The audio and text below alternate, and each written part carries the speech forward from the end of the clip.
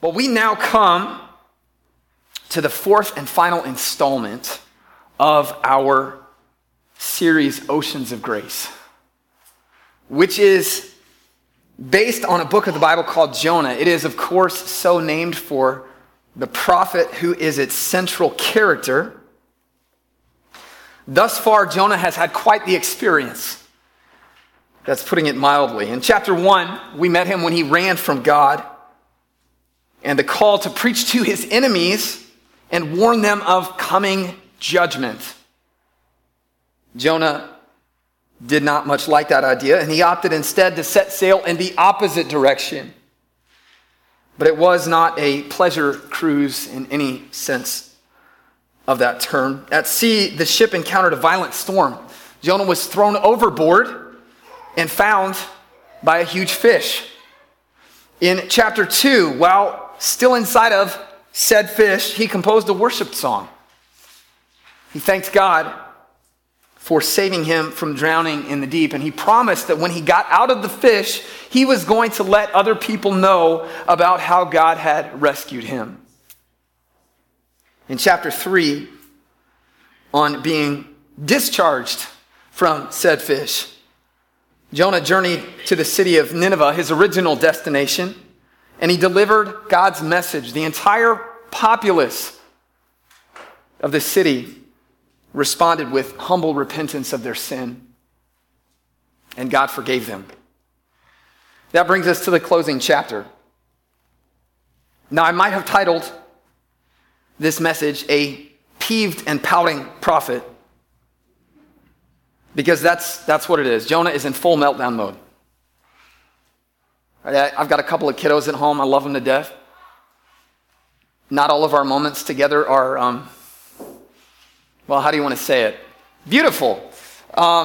If you've ever raised a toddler, you know they've got their moments, right? Where they just melt down. They've got a tantrum. That's what's going on with Jonah in chapter 4. Right? He is angry, not only that the people of Nineveh have repented, he is angry that God would dare to forgive them. God would dare to extend grace to them. He goes off. God, I knew this was going to happen. I knew this is how it would end. That's why I ran in the first place. So if this is how it's going to be, just do me a favor, kill me right now. Like I said, tantrum. And with that, he stomps off to camp outside the city, watching and hoping that God will change his mind and torch the place. Then, in a book that is punctuated by unusual twists, something curious happens. God causes a vine to grow,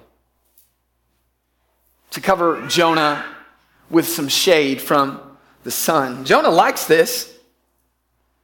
He now has a comfortable spot from which to watch the fireworks. Things are starting to look up. But then God sends a worm to attack the vine. And the vine withers. And a scorching wind begins to blow. Yet again, the prophet begins to pout. Woe is me. Life is so hard. Resuming their prior conversation, God asks Jonah, really? Should you be angry about the vine, Jonah? And Jonah explodes. Yes, I have every right to be angry right now. In fact, I'm so upset, I could die. Dramatic.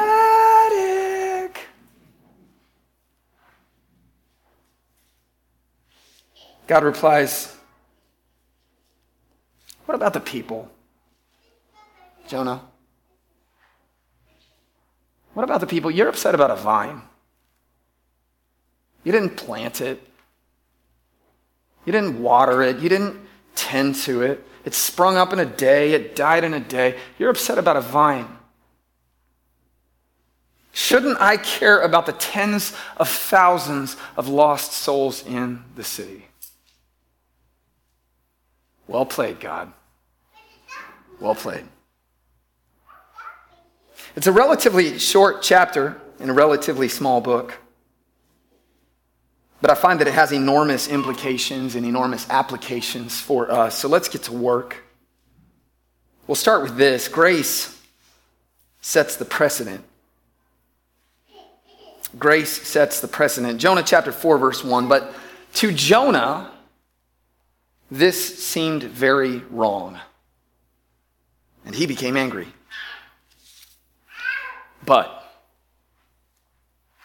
that's how chapter 4 starts, with a contrast, which is significant because chapter 3 ends with Nineveh repenting and God forgiving. But Jonah doesn't like this. Jonah is not happy about this. Jonah is angry. He does not approve. The Hebrew text here is quite forceful. Jonah sees this as an evil. In Jonah's eyes, an injustice has been done. This is nothing short of a disaster. This wasn't supposed to happen.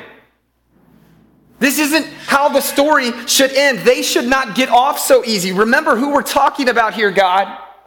Remember what they've done. They deserve to die for their crimes. It's not fair.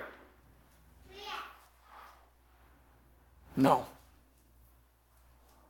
It's not fair. It's not fair. There's a sense in which Jonah is correct. Because not once in this book, throughout the entire conversation, not once does God deny that the Ninevites deserve punishment. On the contrary, he affirms that they're bad people. They've done bad things. They are guilty, and yet God wants to forgive them anyway. Church, this is positively scandalous. It's not fair. And that, dear church, is exactly the point. Because heaven help us all if God is fair. Fair says we get what we deserve.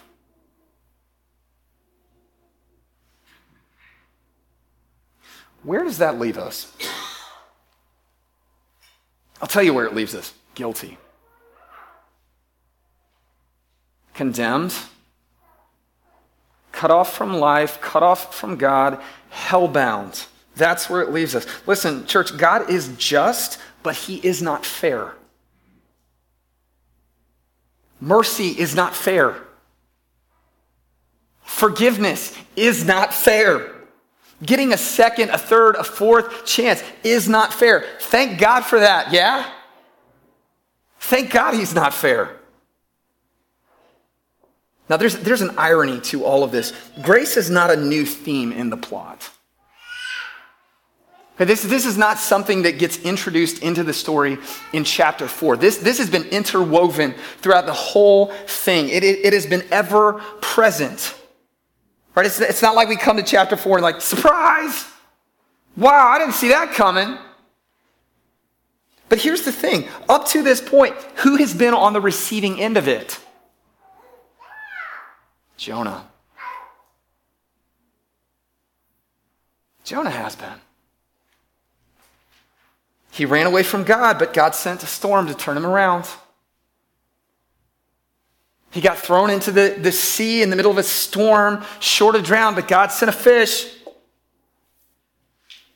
Grace upon grace on top of grace. Jonah recognizes this. He writes a song about it. But all of a sudden we get to chapter 4 and he changes his tune.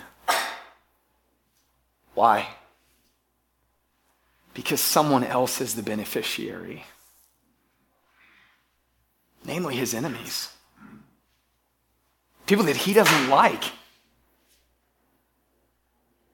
Now that he's not the one profiting, he wants justice. Revenge, God. Drop the hammer. He's out for blood. Can you see how Jonah is essentially asking God to adopt a double standard? God, forgive me. Love me. Save me. Show grace to me, but don't do it for them. Not that we would know anything about double standards, would we? Church, I wonder, are we able to see the hypocrisy in this? We don't have a monopoly on grace. We don't own the rights to it. God does. We who have been forgiven, do we stand ready to forgive? Time and again, Scripture teaches us to do this. Forgive, forgive, forgive. How are we to forgive? Ephesians 4:32. Be kind and compassionate to one another, forgiving each other, just as in Christ God forgave you. Forgive as you have been forgiven. To say that differently, God's grace to us sets the precedent for us. This is the standard. This is the pattern by which we are to live our lives, by which we are to operate. We don't get to keep it all to ourselves, church. Listen, if we really get grace, then we will give grace. And if in your life you have a hard time giving grace, then I would back up and ask the question, do you really get it? Do you see it for what it is? Do you understand what it is that God has done for you? One of my favorite preachers is a guy by the name of J.D. Greer, and he says it something like this: if we cannot forgive, it's because we are out of touch with how much we've been forgiven, with how gracious God has been to us. So let's just shift this from the hypothetical, from the abstract into the practical. Here it is. Who do you need to forgive? What do you need to forgive? To whom do you need to extend grace? Now, maybe you would say, well, they don't deserve it. Right, they don't. That's why it's grace. Grace isn't something we earn, church. It's something that's given freely.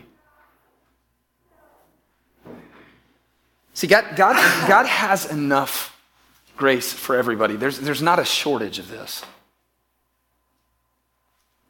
Who do you need to forgive? Let's keep going here.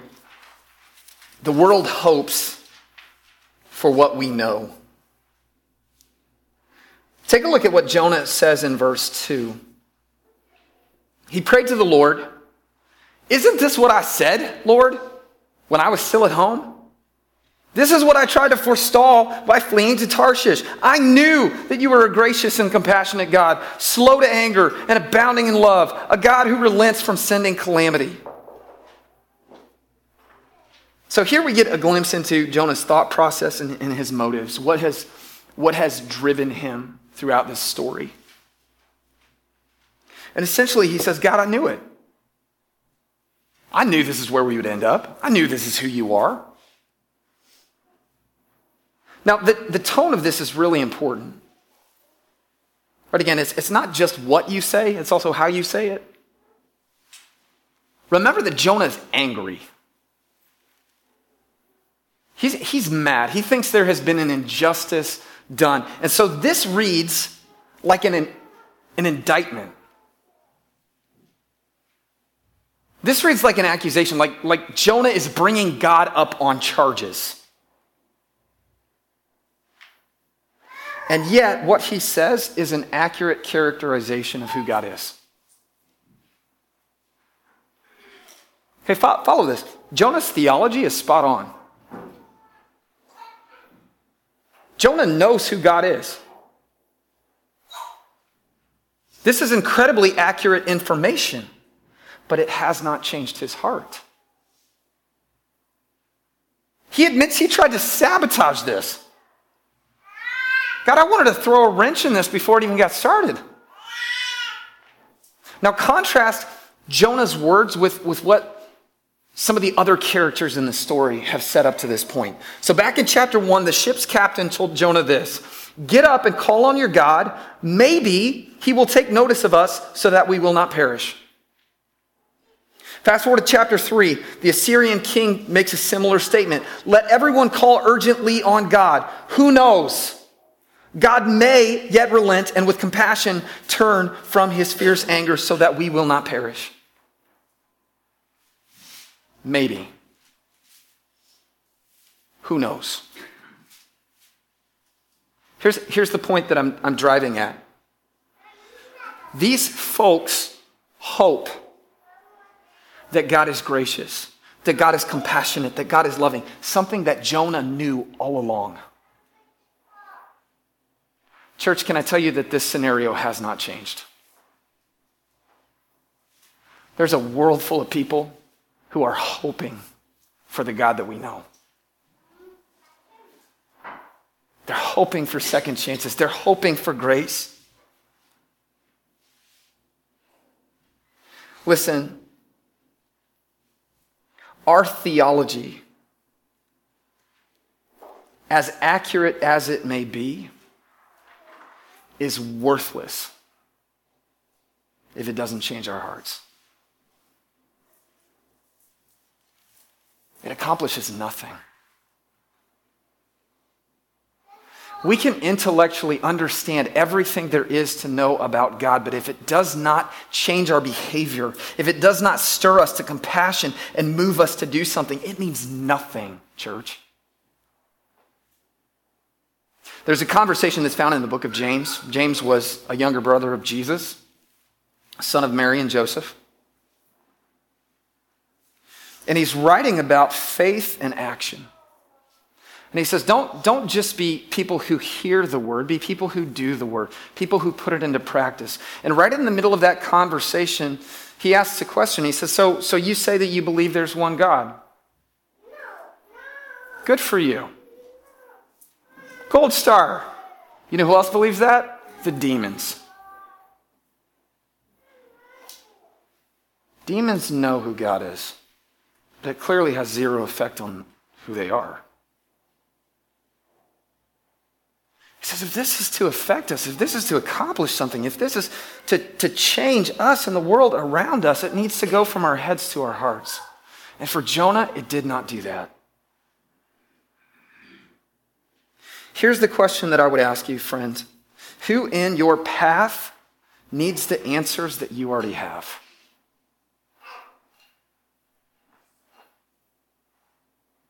Who in your path needs the hope, the good news that you already possess? And are you giving it to them?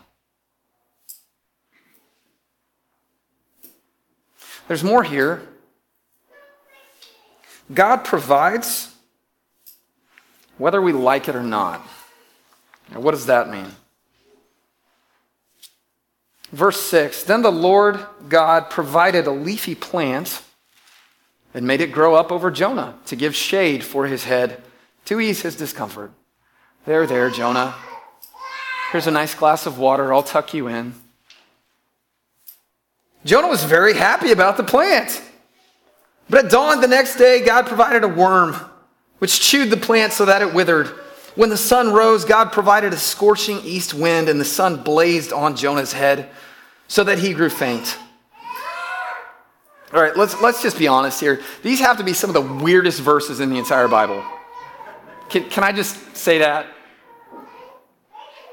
Like this book, Jonah, this is a book of oddities, isn't it?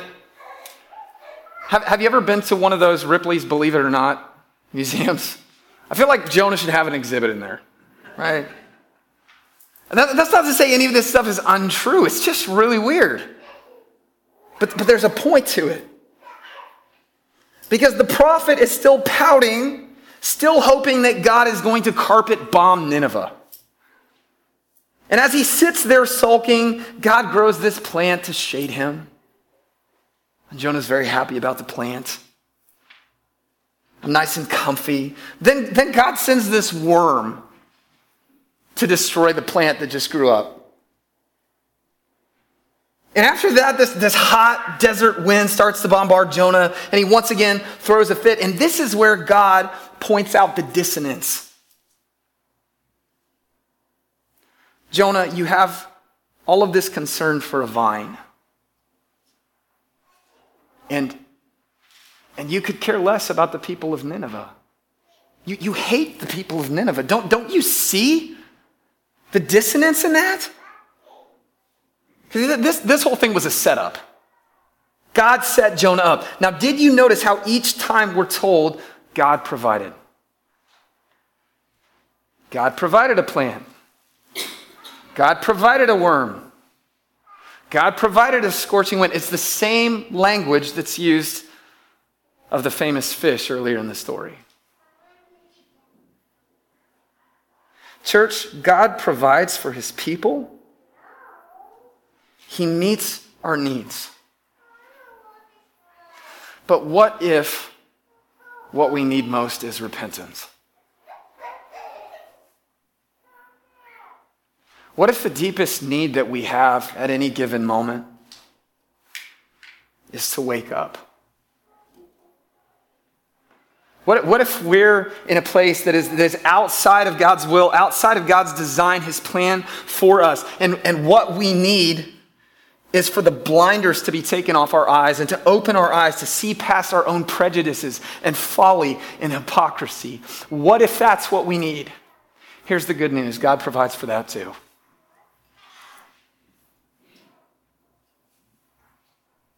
Enter the worm. Sounds like a bad B movie, doesn't it? Enter the worm. But I want you to see this, church. The worm is God's grace just as much as the plant is.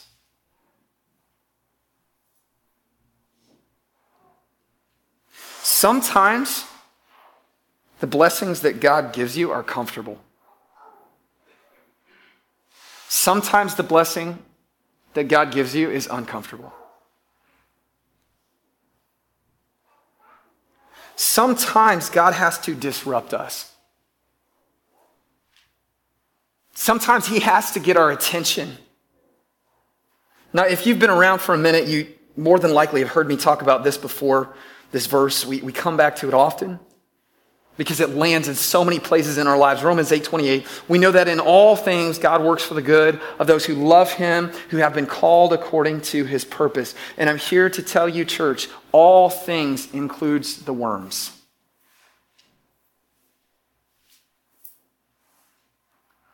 All things includes the scorching winds.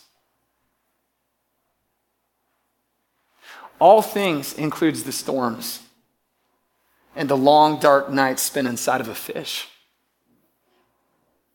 It includes the discomfort, the questions, the hard seasons, the bad days. God is teaching us. He's shaping us. He's growing us just like he did with Jonah.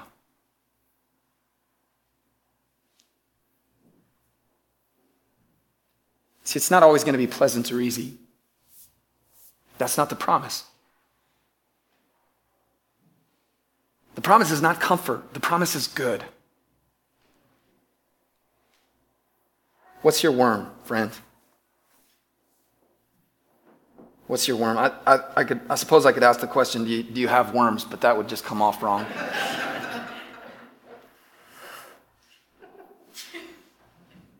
That's not in the script, by the way. We'll land this with a question.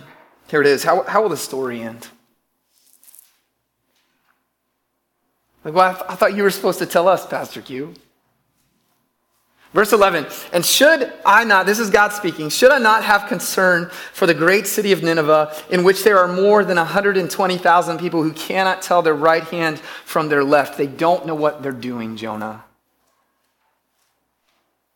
They're blind. They're lost.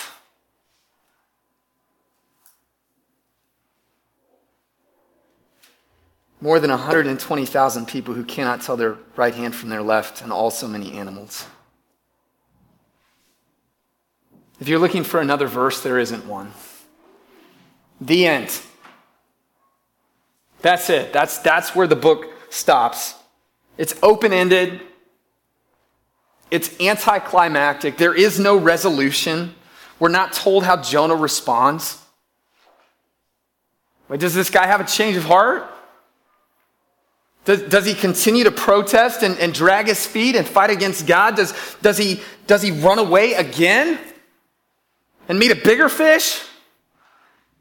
Does he leave his life as a prophet entirely? We don't know. We don't know.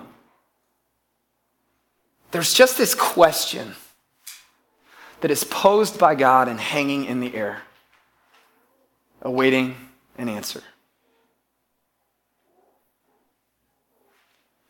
And the answer waits on us. How will it end? Because here's the thing, this is our story, church. We, like Jonah, are the people of God who carry a message sent to a lost world. How does it end? How does it end? We supply the answer to that. Will we love our enemies? Will we pray for the people who hurt us, the people who hate us? Will we forgive? Will we share good news with those who need to hear it most? Will we celebrate as God's goodness transforms lives and wins the day? How does it end?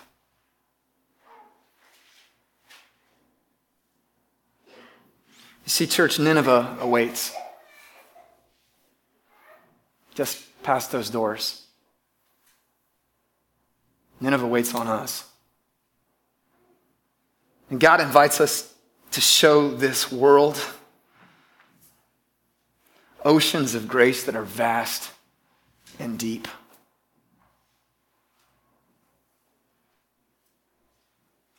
Will we? Will we? How do we respond? How does it end? We decide.